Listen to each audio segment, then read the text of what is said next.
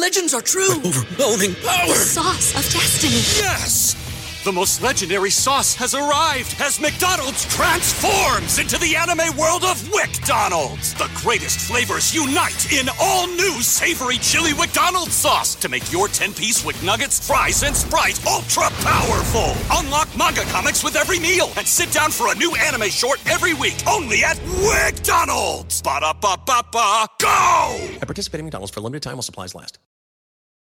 Hey, it's me, your barista. You know how you come in almost every day for our cold foam coffee? Well, now there's an easy way to foam at home with new International Delight Cold Foam Creamer. And it's foaming delicious. New International Delight Cold Foam Creamer, now in stores. It's foaming delicious. This episode of the Art of Manliness podcast is brought to you by Huckberry. Huckberry is my favorite place to shop online. Everything from clothing, they got stuff for your everyday carry, camping gear, things for your house like furniture and even like art. You name it, they've got it, and they handpick all this stuff to feature in their store. Go check it out at huckberry.com. And if you want to see some of the things I've purchased from Huckberry over the years, go to aom.is/aomhuck. And if it's your first time purchasing, use code ART15 at checkout and you'll save 15% off your first purchase. Again, aom.is/aomhuck and then code ART15 to save 15% off your first purchase. This episode of the Art of Manliness podcast is brought to you by Wolverine the Long Night. Marvel is unveiling their first scripted podcast ever, and it's available exclusively on Stitcher Premium. In Wolverine the Long Night, you'll be immersed in a murder investigation that explores a string of mysterious deaths in Burns, Alaska. The series stars Richard Armitage as Wolverine. You might know him as Thorin Oakenshield from the Hobbit trilogy, plus a special appearance from comedian and podcast host Chris Gethard. To listen now, go to wolverinepodcast.com, again, wolverinepodcast.com, and use the code MARVEL for a free month of Stitcher Premium. Again, wolverinepodcast.com, code MARVEL for a free month of Stitcher Premium.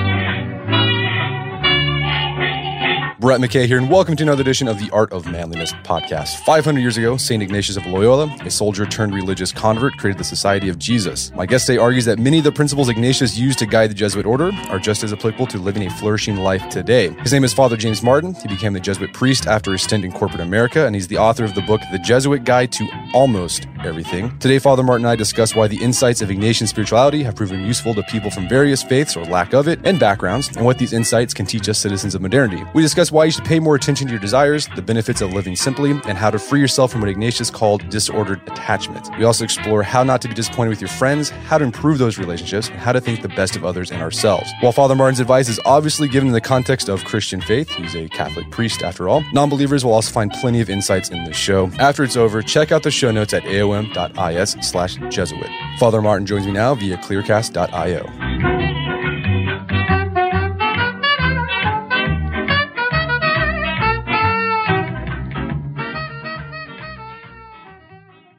Reverend James Martin, welcome to the show. My pleasure.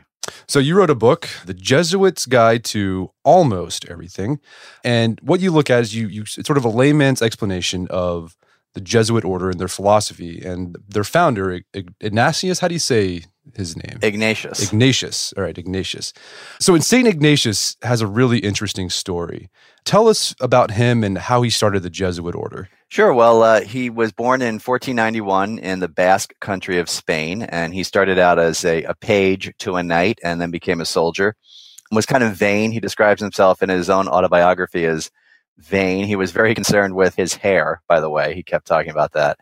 And he is injured in a battle in 1521 in Pamplona, and that sort of prompts him to reconsider his life. He ends up recuperating and reading books about Jesus and about the saints, and he starts to have these experiences in prayer, which make him realize that the sort of former way of life that he was leading, trying to impress people and kind of doing great deeds, was not as satisfying as trying to live a holy life. And that leads him to, through a number of twists and turns, found what's called the Society of Jesus, a religious order better known as the Jesuits. So that's a kind of thumbnail version of his life. He was a pretty headstrong guy, and the old joke in the Jesuits is it took a cannonball to kind of turn his life around, which is how he got injured. Yeah, and it's funny, his vanity, another instance of his vanity was he hit his leg or something, and he was worried about how his leg would look in stockings. So he wanted to do the surgery, and it just messed it up even more. Yeah, the tights of the time, I guess, showed off your legs, I guess, and he had the surgery done, as you were saying, after the cannonball hit him, and it wasn't good enough. There was a little bone protruding, and so without anesthesia, he had the doctor, I think, saw the bone off, which I can't imagine how painful that must have been.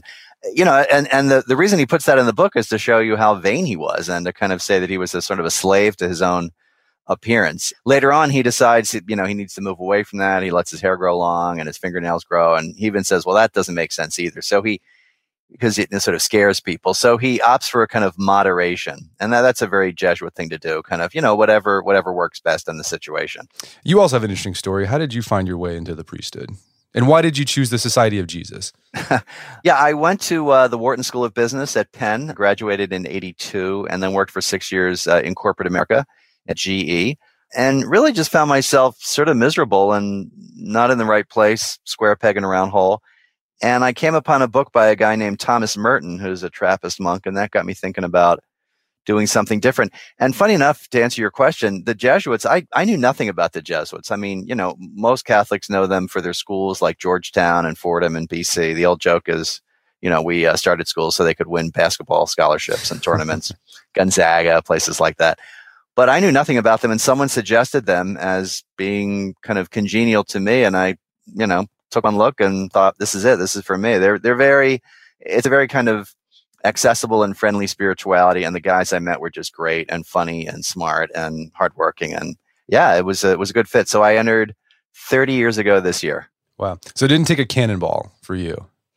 It did not. Although the job at GE was sufficiently difficult, not in terms of doing it, but just my kind of distaste for it, and I started to get stress-related illnesses and headaches and migraines, and so a different kind of cannonball. I mean, just a kind of miserable life situation that prompted me to be more open. I think God really can enter into your life a little bit more when you're vulnerable. That doesn't mean God kind of punishes us and makes us sick or something like that. But, when I was kind of down and out and feeling, like I didn't know where to go, my defenses were down. And I think God was able to break in a little bit more easily.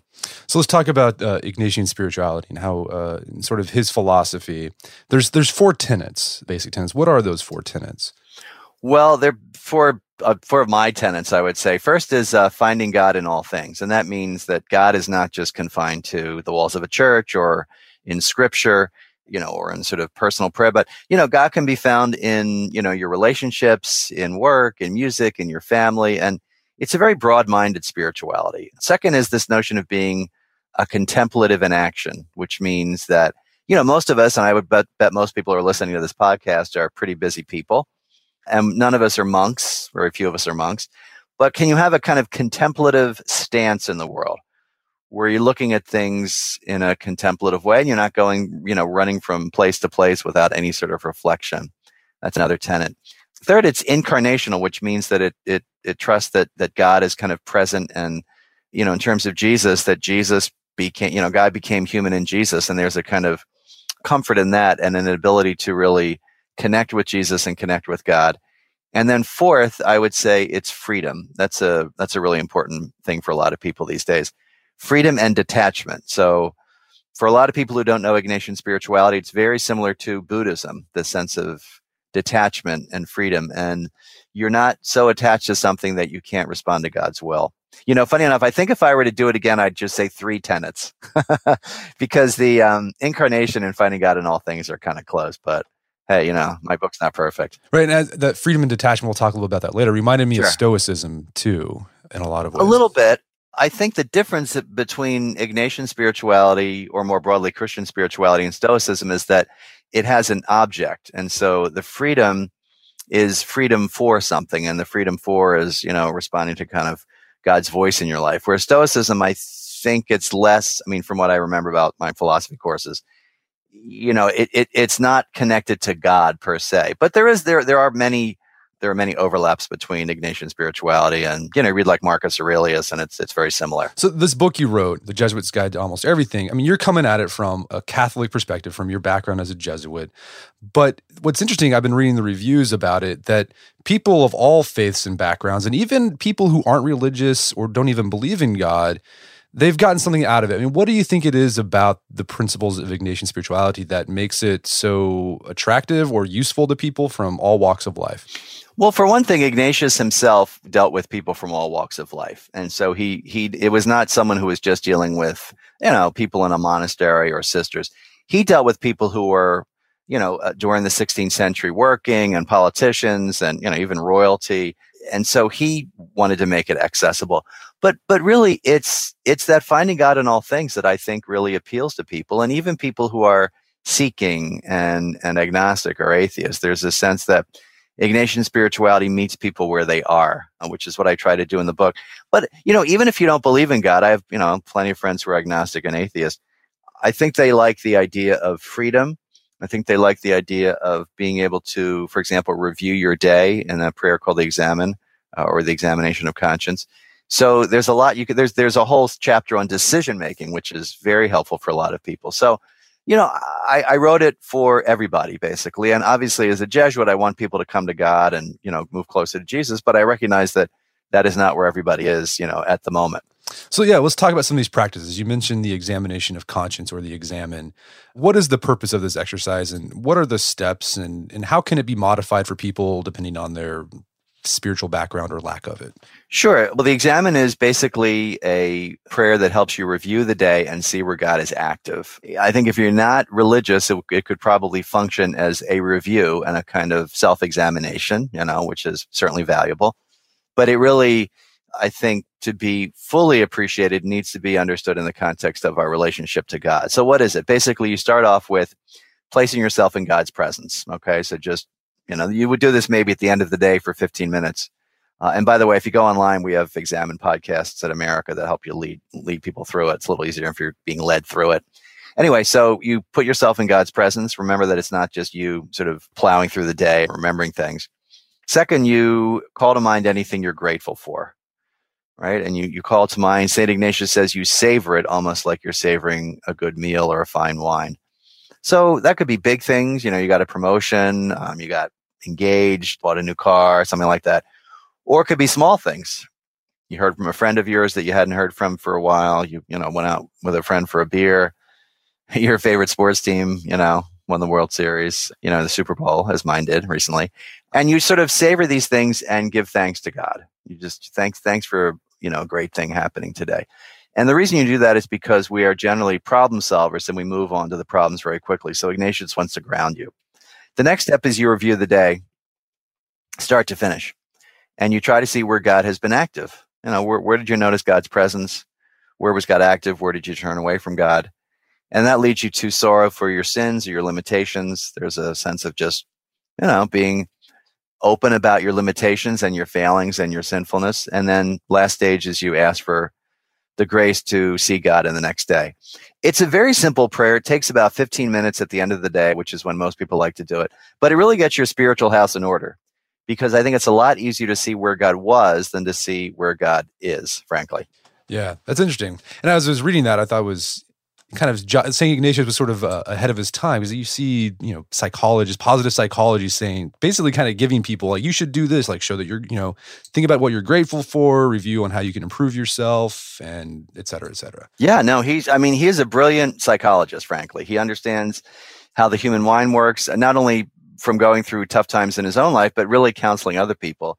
He's also great at helping people sort of sort through, where different feelings are coming from and what's leading you to something healthy and what's leading you to something unhealthy. He's kind of a master psychologist. And I found that Ignatian spirituality has really, that's kind of an understatement, has really not only changed my life, but helped me as a human being sort of live a happier life and a more fulfilling life. And those are some of the things I wanted to communicate in the book to everybody. Yeah. And speaking of, St. Ignatius as the psychologist, he devotes a lot of time to desires and thinking about your desires. What's going on there? Because why he says you should pay attention to your desires. What does he mean by that? Because I think when most people hear desire, they think, I desire food, I desire sex, I desire all these other things that aren't that great. So what is he talking about when he's talking about desires? Yeah, although I should say there's nothing wrong with, food and sex and clothing and things like that. I think what he's talking about are, the deep desires that lead us to know what God wants for us. And, it's a very basic thing. So how does God call us to things? Okay. So if you want to talk about, say, something like marriage, right? Or, falling in love. Well, God calls us through physical attraction, spiritual attraction, emotional attraction. And most people who are religious and are, married or in love would say, I think God called us together. Well, that's how it works. God calls us to our different vocations through what we're interested in, right? You desire to you desire to start this podcast. There's a reason that you're excited about it, that you're interested in it. And this is one way that God calls us to do the things we're meant to do. And then on a more fundamental level, God calls us through our desires to be the kinds of people we're meant to be. So if I bet most of the people listening have a desire or an image in their minds of the person that they want to become. Okay. Like more loving, more charitable, more relaxed, freer, less bothered by things. And I would say that image and that desire is one way that God calls us to be that kind of person, right? How else would God work? So there's a sense that if you pay attention to your desires and your deepest desires, and you can discern which are kind of surface desires, like I want a new PC, and which are the deep desires, it really can help you move towards the person that God wants you to be. And it's very freeing. And I think, people have been told for so long not to pay attention to their desires that when they hear this, it kind of clicks. Makes sense. Well, what do you do about those, you talk about those higher level desires of being charitable, for example. So you might desire that, but then you don't desire to do the thing, like the things that you have to do to be charitable. How do you learn to want that thing that is good for you? What a great question. That's exactly what St. Paul said. He said, I don't do the good that I want to do. I do the bad that I don't want to do. I think first of all, by recognizing that it is a call, that it's not simply, I have this interesting feeling to help that homeless guy. That it is in fact coming from God and that God's going to help you. So if you decide that you want to live a more charitable or peaceful or loving life, you have this sort of feeling that that's what's being asked of you. To remember that, first of all, it's a call. So to sort of reverence it in that way, it's not just some, just sort of fleeting feeling you have. Second, that God's going to help you, right? Why wouldn't God want to help you sort of live more charitably? And frankly, third, that it might take some time before it feels natural. Fake it till you make it, right? It may feel strange to start to be forgiving and let go of grudges and be more charitable, but that's okay. Because to trust that God is on your side and that God knows what's best for you. I often use the example of, this usually helps people, if you have some injury and you go to a physical therapist, right? And the PT guy says, all right, what I want you to do is walk around on your foot in this particular way. Now, at the beginning, it might feel painful, but, you trust the guy because he's a PT guy, and you will continue to do it because you trust it, it's good for you, and that this guy has the best in mind for you. So that's the idea, that you follow these desires because you know where they're coming from, and that they're going to lead to your good and everybody else's good for that matter too. Well, another thing you talked about, sort of related to desires, is this idea of disordered attachments. What are those, and how do they mess up people's lives? What Ignatius calls, it's kind of a strange phrase, what Ignatius calls a disordered attachment, or you can also say an unfreedom, is anything that keeps you from becoming the person you want to be or the person that God wants you to be, and responding to God's will in your life. So, for example, if you're so attached to something that you can't be a loving person, then it's disordered. The best example is, let's say you're in the hospital, right? And, you're a good friend of mine and I want to visit you. But I say to myself, oh my gosh, if I go to the hospital, I'm going to get sick because there's all these sick people in the hospital. Well, Ignatius would say, you are so attached to your own health or your own desire for perfect health that it's disordered. It's actually preventing you from being a good friend, right? From being a good human being. So he would say you need to really look at that, and you need to kind of free yourself of those disordered attachments. And we all have them. We all have those unfreedoms in our life.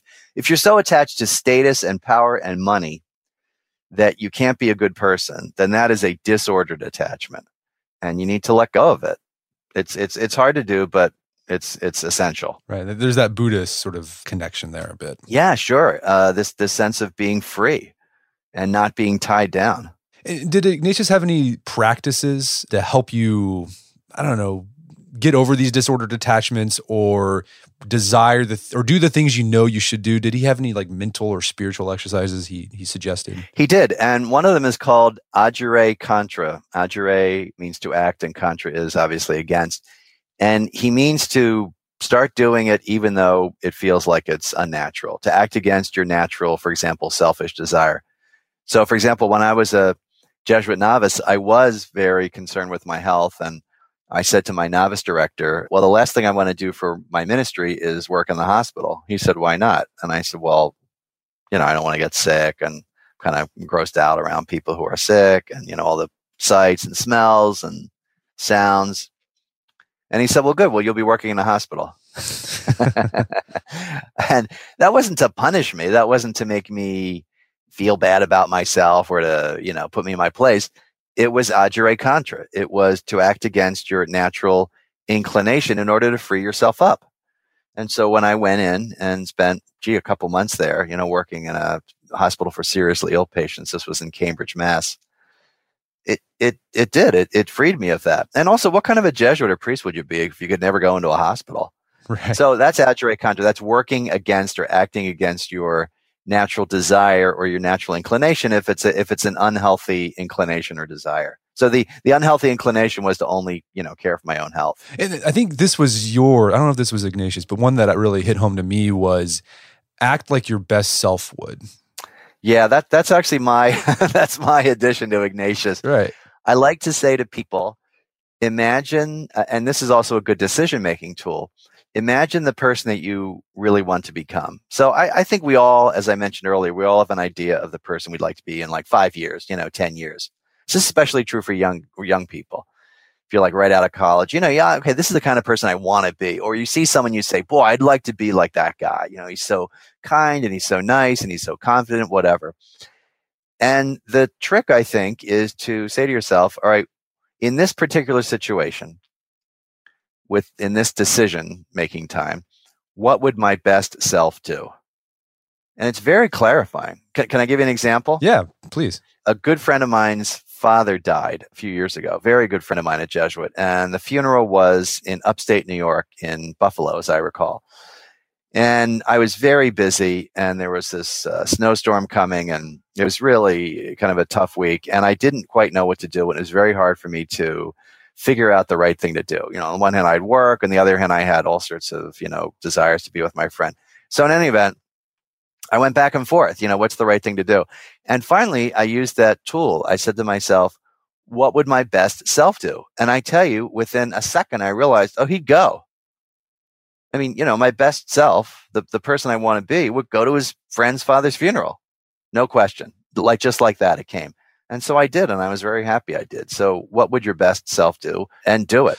Yeah, what I like about that is that so there's that whole fake it till you make it and people feel phony. But thinking about what your best self would do sort of reduces that cognitive dissonance because you're like, oh, this is me. Like, this is what I want. This is what I would do. That's exactly right. And it's okay to feel like it's unnatural. I mean, of course it's going to feel unnatural if you've been acting a particular way and you're changing your life. That, it's like going to the gym for the first time. If you've never been, it's going to feel odd. You're going to feel funny in those clothes and maybe self-conscious, but eventually it'll just kick in and you'll feel comfortable there. That I think the fact that it feels unnatural is not a reason not to do it. And it's okay to admit that and to say, I'm trying something new, but I know that this is going to help. So one of the things Jesuits do, like a lot of other orders, is they take a vow of poverty. Why is that? What's the purpose of that? Well, the real purpose of the vows, which is poverty, chastity, and obedience, is to follow Jesus. So Jesus lived poor. I mean, we know that. Chaste, he didn't get married, and obedient, to the Father's will. So that's the main reason. But it also is very freeing. I don't own anything. Everything I get from my books and salary, I work at a Catholic magazine, goes to my Jesuit community.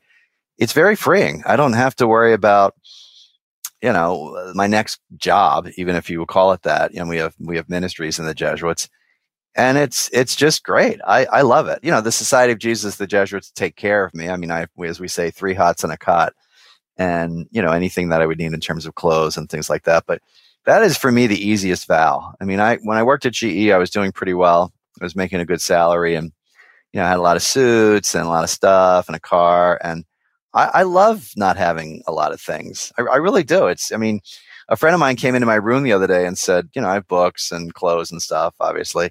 He said, where's all the rest of your stuff? I said, that's it.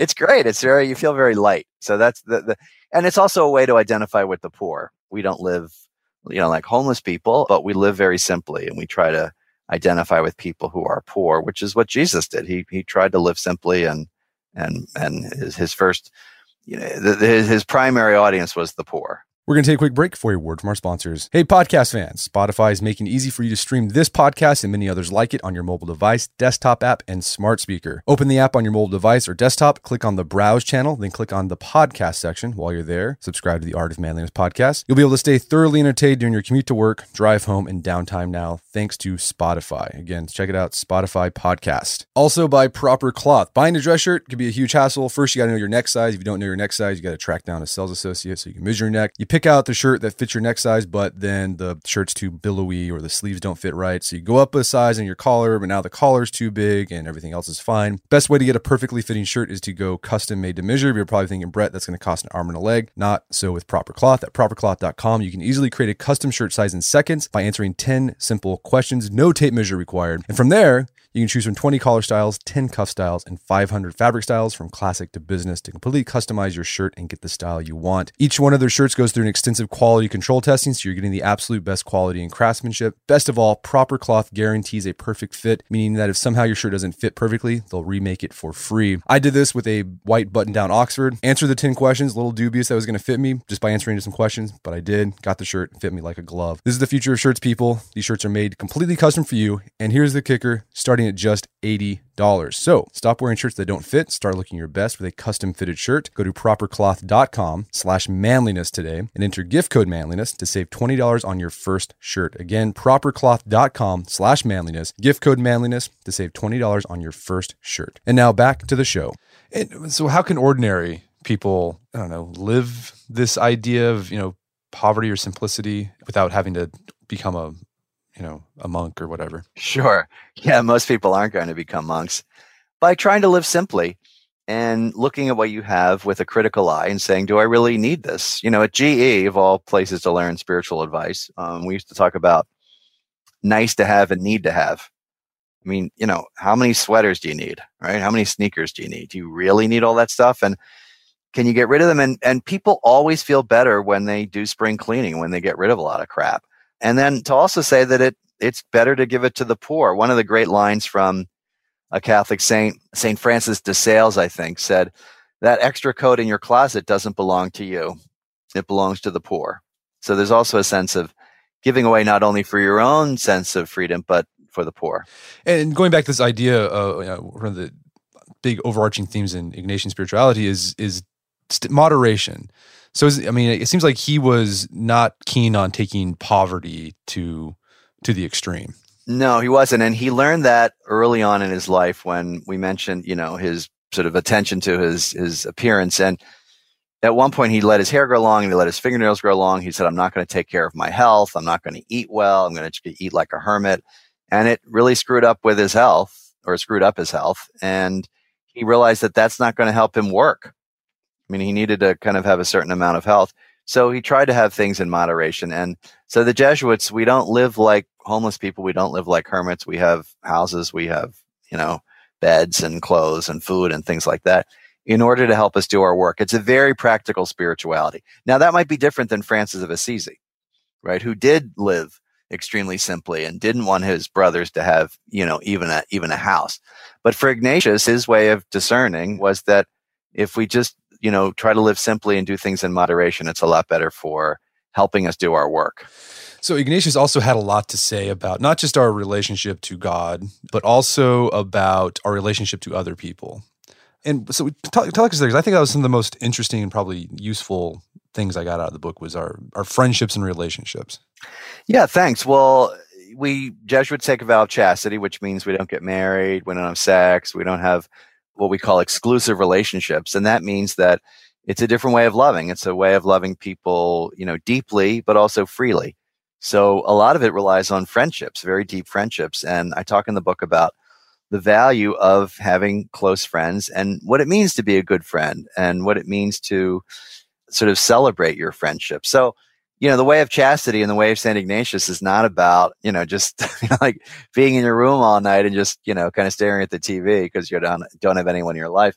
It's about celebrating your friends and really loving them deeply and seeing in that love an expression of God's love. So it that too can be very freeing. I often tell people I certainly miss, one-on-one intimacy and sex and exclusivity in that way. But I have a ton of friends and this is not better or worse. I just simply have more time for them than people who are married. I just do. I mean, that's, that would make sense, I think, to most people. And so to have these great friends who you can love freely and deeply is really a blessing. And I think part of the book is to remind people of the value of friendships, even people who are married, right? I mean, this is not just for single people or celibate people or chaste people. It's for people who are married too, because we tend to overlook that. We tend to overlook the value of friendship and that kind of love in our society. Well, one overarching principle for friendship in all relationships that Ignatius taught was something called the presupposition. What is that principle and how can it improve relationships? Yeah, that can improve relationships. I think it can improve our country too, especially right now. The presupposition is something that he began what's called his spiritual exercises with, which is his great manual on prayer. And he said, basically, it's giving people the benefit of the doubt. And so if someone says something that you don't understand or don't agree with, you ask them what they mean by it. And if you still don't understand, you give them the benefit of the doubt. You presume that the person is trying to act on his or her best interests, and you don't critique them without listening to them. And, just go on social media or Twitter or Facebook or even Instagram, and you can see people not giving one another the benefit of the doubt. I mean, always taking someone's words and twisting them or assuming the worst. And it's interesting that, for me at least, that is the beginning of his classic text on the spiritual life, which is, it's not some footnote. That is sort of front and center. Give people the benefit of the doubt. As we say in the Jesuits, give them the plus sign. And it's really, it frees you up from a lot of grudges and resentment and, kind of ridiculous anger that has nothing to do with the reality of the situation. It's just your interpretation of it. And it frees the other person, it just lets them be who they are. So I find that really helpful. So yeah, the presupposition is key for Ignatian spirituality. I wish more people in our political system used it too. Yeah, no, that would hit home hard for me because it's so easy to do when someone like a friend, say, snubs you or forgets you. And you think, oh, you just think, what a jerk. He's so thoughtless. And you think, well, no, he's probably like really busy. He's got something going on in his life. So assume that instead of assuming the worst. Exactly. And they usually do. That's the irony. When you dig a little deeper, you find that, people who are in those situations are struggling. That old thing about be kind to people. Everybody's fighting their own battle. I'm sure you've heard that expression. There's a little of that. If someone snaps at you or, shoves in front of you on the subway, I live in New York, can you say, boy, this person, maybe maybe they're rushing to visit, their husband in the hospital, right? I mean, instead of like punching them in the face or wanting them to die, you say a prayer for that person. And it's a much better way to live. And it really frees you of a lot of really unnecessary anger. Now, that's not to say that people, aren't, intentionally mean to us from time to time, but most of the time it's not intentional, and it's good to give them the plus sign, as we say. So, going back to that idea of being disappointed in our friends for not being better friends for X, Y, or Z reason, what do you think, or what does Ignatius think is really behind these disappointments? Is it because we're thinking of people as things that they're there to satisfy us and our needs and our desires? I think that's part of it, that we look at people as functional and they should be satisfying our desires. There's a sense of, I'd say not all the time, but there can be a sense of selfishness that I need to be at the center of everybody's life. And there's also a sense of proportion that, not everybody can always be attentive to you and can always be at your beck and call. And it's loving your friends as they are. So I'll tell you a funny story. One of my best friends is terrible at keeping in touch, just absolutely awful. I mean, I'll text him and I'll be like, yes, no. and I asked him once, he said, I don't like texting. I don't like talking on the phone a whole lot. I love, being together, and, we take vacations together, and we have tons of fun. We're together. So what's the point of this long story? The point is, I need to let my friend be who he is. Right? I mean, I need to love him as he is, not as I would want him to be. The person who calls me every week religiously or texts me, and we've talked about it. I said, you know what? He said, that's just the way I am. I don't like going on the phone. I've never have ever since I was little. That's who he is. So can I love him like that and not demand that he be the kind of friend that I want or think I need? And boy, I tell you, once you free yourself of that, if you free yourself of the desire to sort of make people in your own image, your life is a lot more pleasant. What does St. Ignatius say about keeping friendships and nurturing them when we're so busy and mobile? I mean, you're not married, so you have more time for friends, but you're also very busy because you're doing lots of stuff. So what are your insights about that? Well, it takes work. I think that's one of the most important things. They don't just happen.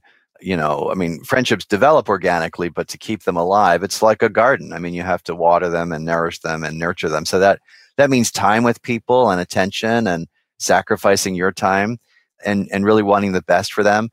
So I think it's really important to say that, even with distance, it requires some energy and some effort, but it's worth it. Ignatius has an expression called union of hearts and minds, and that, the Jesuits, especially early on, when there were few of them and they were all over the globe, people like St. Francis Xavier, who was in India and Africa and China, they kept in touch with letters. That was the way that they did it back then. And now you can talk about, obviously email and text and things like that, but it requires one-on-one time. It requires FaceTime, and that's an investment in friendship. We invest in our jobs and in our careers. We would say, well, of course, I'll take this time out to get an MBA or, work overtime because my career is really important to me, which is true and great. Or I will, sacrifice myself for my family.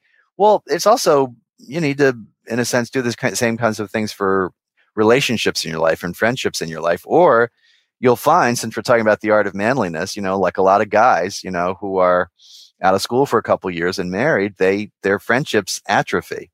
I'm sure you know that. And and a lot of my guy friends, say, how are you able to keep up? Okay, one reason is I'm not married, but another reason is, I'm very attentive to that. I really sort of spend time developing, basically, calling them from time to time and just keeping up. And that is I'm sure that is a great sort of sadness among a lot of married men. No, yeah. That they don't, yeah. And so that's a real insight from Ignatius. Union of hearts and minds, and really spending time on it. There's a practice you mentioned that Jesuits use to build friendship called faith sharing. What is that? Yeah, it's pretty great. We get together, depends on the group of guys, with my friends once a month, and you talk about where God has been active in your daily life and in your prayer. Now, not everybody's going to be able to do it in that way, because they might not be religious or have religious friends, but can you get together with your guy friends, or if you're female friends, it doesn't have to be just guys, and talk about things that I like to say are meaningful, significant, or important. That's a nice way to start off. What's meaningful, significant, or important that's happened over the last month or couple weeks? And it's really wonderful because not only from a religious point of view do you see how God is at work in each person's life, but it really helps you to in a sense, be compassionate to your friend.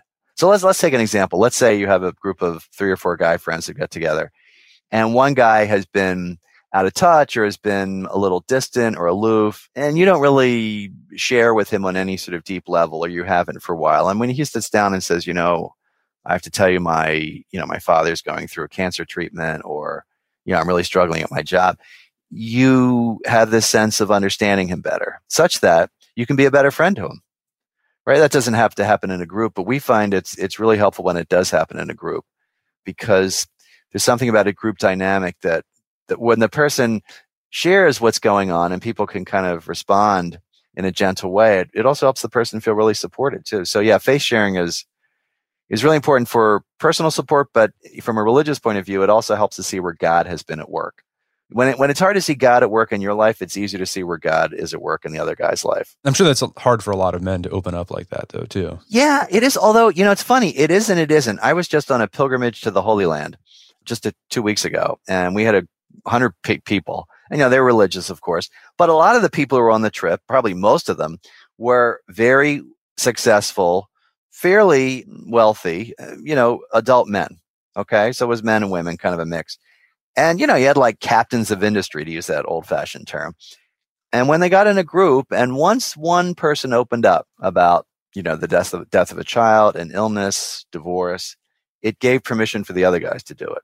And it gave permission for people to be themselves and for people to talk about their desires and for people to talk about where God was in their lives. And so I'd say yes and no. I think that, if it's done in a way that is, how would I say it? That's inviting. I think people respond to it because I think there's a deep need and a deep desire for people to be known and for people to be open and transparent. I really do. Would you agree? I mean, don't you think that, so. Like deep down, people want to be known. People want to be recognized. Yeah, and I think I mean, I think it would be hard to do at a bar, right? But maybe in a different setting where people feel more comfortable.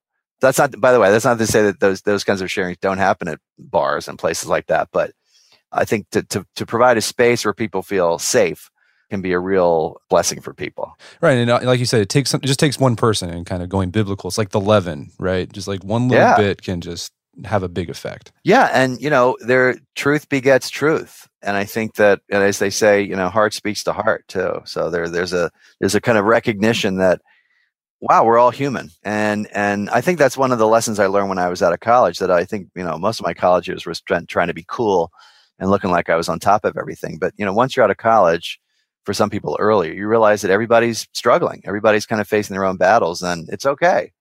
And to be able to support one another means at the very first step is to be honest with one another. So you mentioned, we talked about the vow of poverty. You hit on the vow of chastity. Another vow that you take is the vow of obedience. But that's a virtue or an ideal that's pretty unpopular with the general public. Because when you be obedient, it means like you're a dog, or it makes you think of not, Nazis or whatever. Yeah. So how does obedience work in the order, and how much say do Jesuits get as to where and what they are assigned to? Yeah, that's a good question. I never thought of the Nazi analogy too, but that is a good sort of negative view of obedience. It's obedience to God, basically, and so it's trying to understand where God's at work. And so one way of looking at obedience I talk about in the book is, my dad died in 2001 of cancer. And, when the diagnosis was given to him and to us and the family, I had a choice, right? I could be a complete jerk and say, well, I'm not going to really engage this. I'm not going to kind of enter into this. Or I could be, this is where the word comes in. I could be obedient to what God wants me to do, which is to really be a good son and to kind of step onto that path. And as a friend of mine likes to say, surrender to the future God has in store for you. So it's that kind of obedience. For the Jesuit, obedience is obedience to your religious superiors who, ask you to do certain jobs. And the idea is that they would have, they're at the highest level would be the head of all the Jesuits in Rome, who has a better idea of, what the needs of the church are than you do, me and my little office in New York. So if he would just say, Jim, hey, we need you to do this job, the idea is that he has a better idea of where the greater needs are, and also that God's leading him. So it's that kind of obedience too. But really, it's obedience to God. It's obedience to what God wants. And yeah, it's not a popular idea right now, but I think it's necessary, because if you're, in a sense, disobedient to what God wants, then it's all about you, right? It's just like, let's say, to use the example of my dad, right, who died. Let's say I were to say, yeah, I'm too busy to visit him.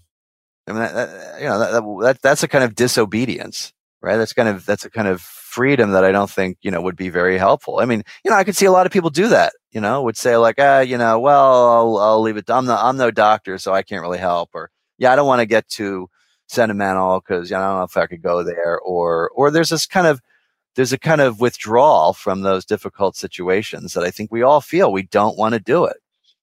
But that's the obedience. That's the heart obedience. And that's the kind of stuff I talk about in the book. Well, what if, let's say, your desires and the desires of your superiors conflict, right? Let's say your superior says, this is what we need you to do, but you're like, no, I really feel like this is what I should be doing. What happens there? That happens fairly frequently, and usually with assignments. So let's say, here I am, I work at America Magazine, a Catholic magazine. Let's say my superior says, well, Jim, you've been there 20 years now. It was a good run. Now we need you to be pastor of this church.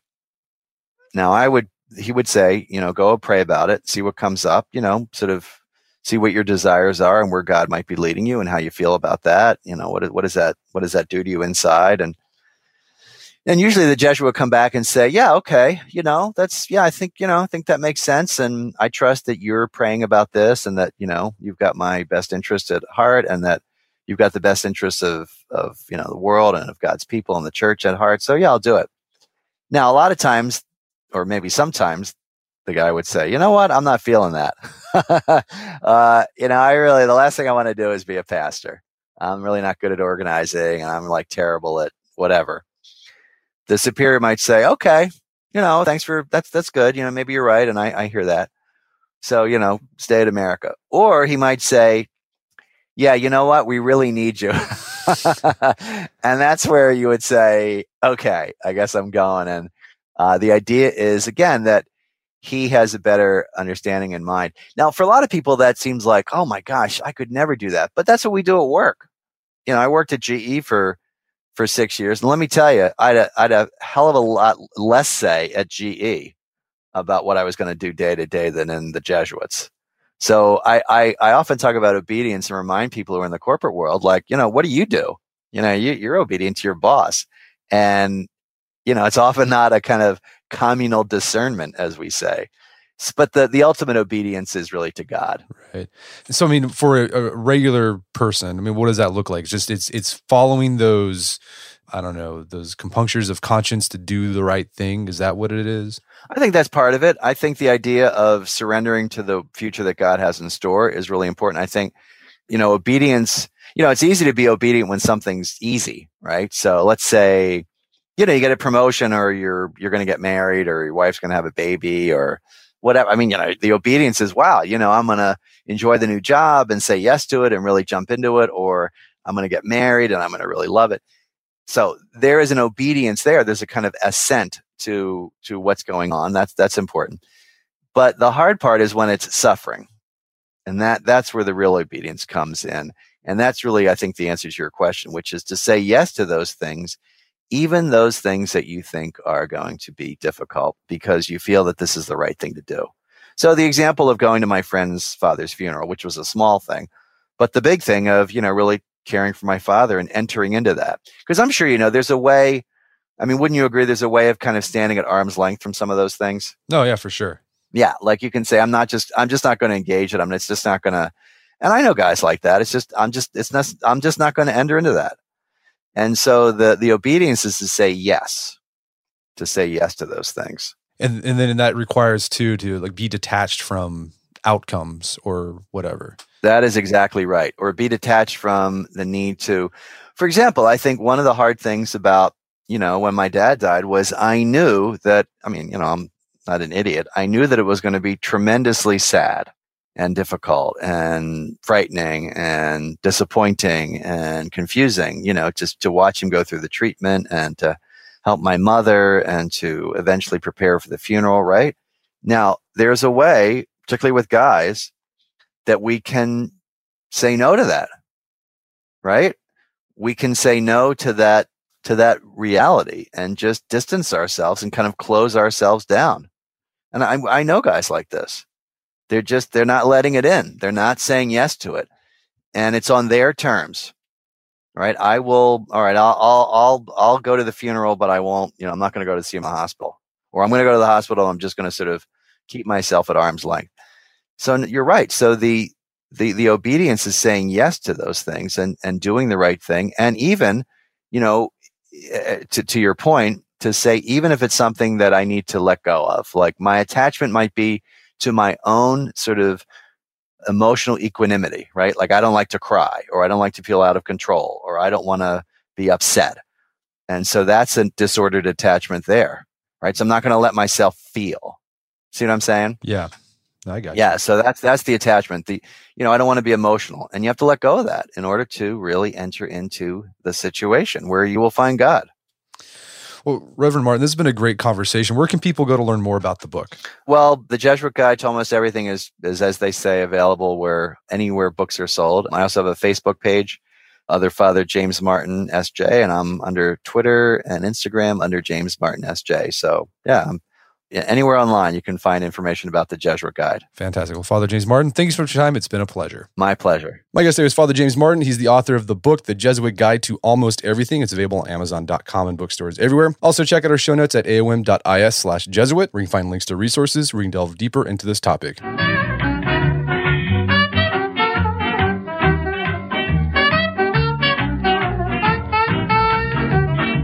Well, that wraps up another edition of the Art of Manliness podcast. For more manly tips and advice, make sure to check out the Art of Manliness website at artofmanliness.com. If you enjoy the show, I'd appreciate it if you give us a review on iTunes or Stitcher. And if you've done that already, thank you. Please consider sharing the podcast with a friend who you think would get something out of it. As always, thank you for your continued support. And until next time, this is Brett McKay telling you to stay manly.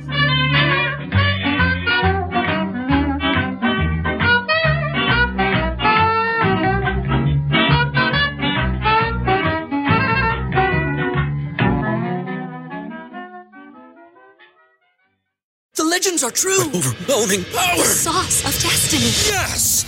The most legendary sauce has arrived as McDonald's transforms into the anime world of WickDonald's. The greatest flavors unite in all new savory chili McDonald's sauce to make your 10-piece Wick Nuggets, fries, and Sprite ultra-powerful. Unlock manga comics with every meal and sit down for a new anime short every week only at WickDonald's. Ba-da-ba-ba-ba, go! At participating McDonald's for a limited time while supplies last.